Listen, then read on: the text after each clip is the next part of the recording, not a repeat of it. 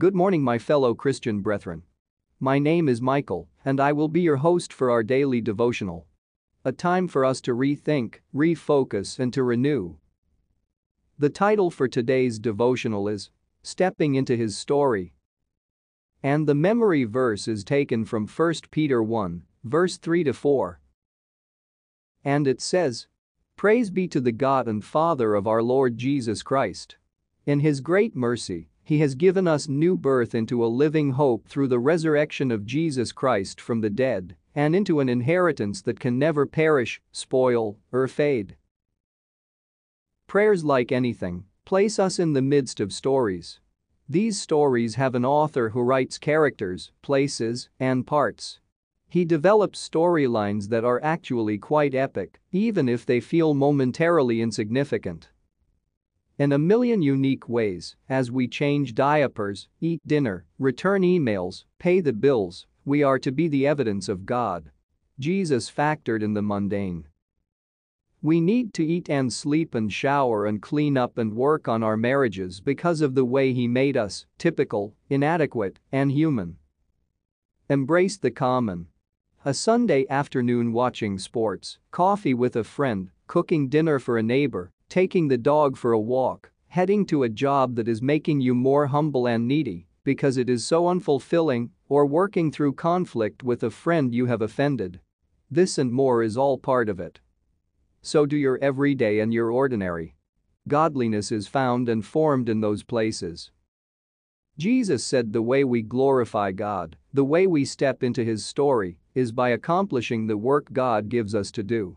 While on earth, Jesus glorified His Father by doing this very thing. We play our part in His story, and the beauty is we were made for this. We trust in God, who leads us to do spiritual things that may not totally make sense. God is still not very practical, and to follow Him takes trust. Following Him completely requires belief that He is good even if everything here and now is not, that He sees us and has an intentional plan for our few years here. But before we can do anything, we need the Spirit to do anything, and He operates on a different level. Until we believe in the reality of a spiritual war where spiritual beings exist and a spiritual plan is being accomplished, we won't need an invisible Spirit's help. It would seem without the Spirit of God to lead our anythings, we will only be do-gooders with our own agendas.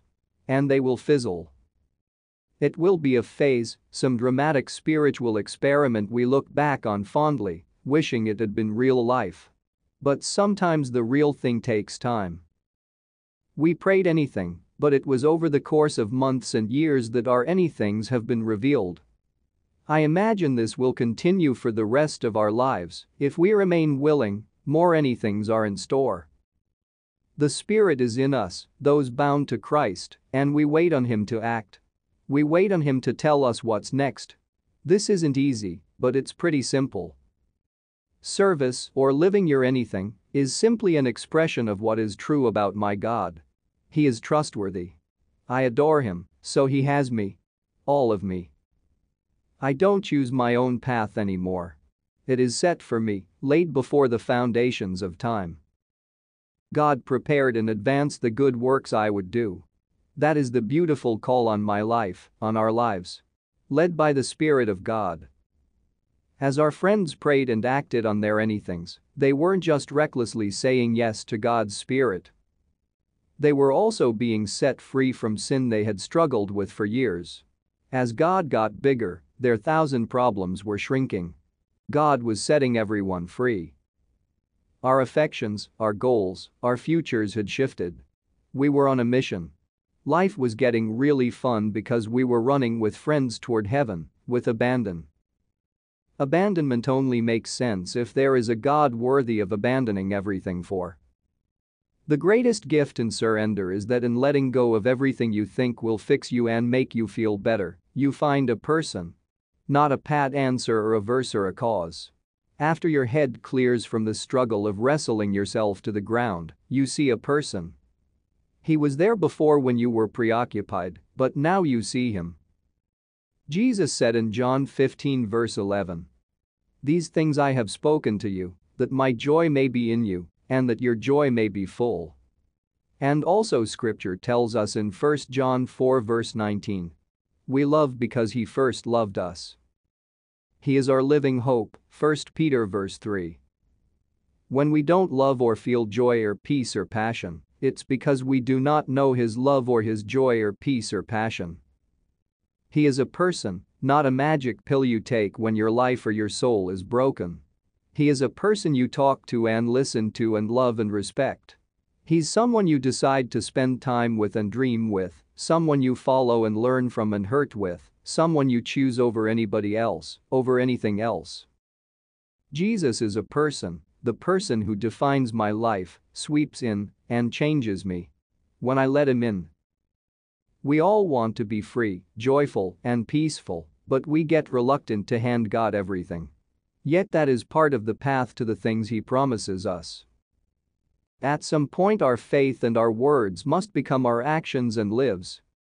But here is the beautiful, backward thing about risking everything for God. It is not the ones sitting out the dangerous parts who are finding life, it is the ones with everything at risk, heart racing, hopes high, purpose clear, and completely dependent and scared to death, who are really experiencing life. The thing about following Jesus is he does things backward. Freedom and true life came out of his death.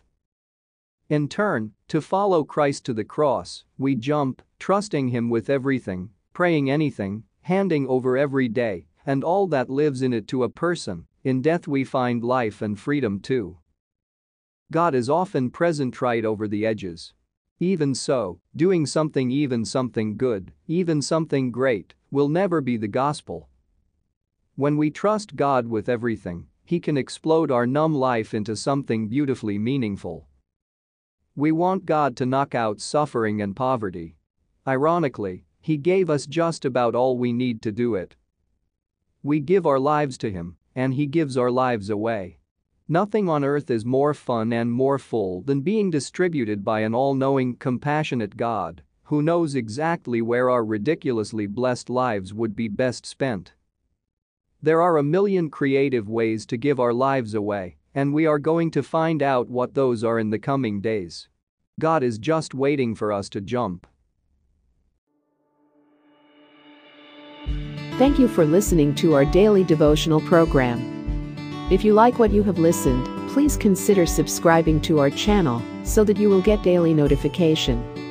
For more Christian references, please visit our website www.beyondmycross.com. Have a great day and God bless you.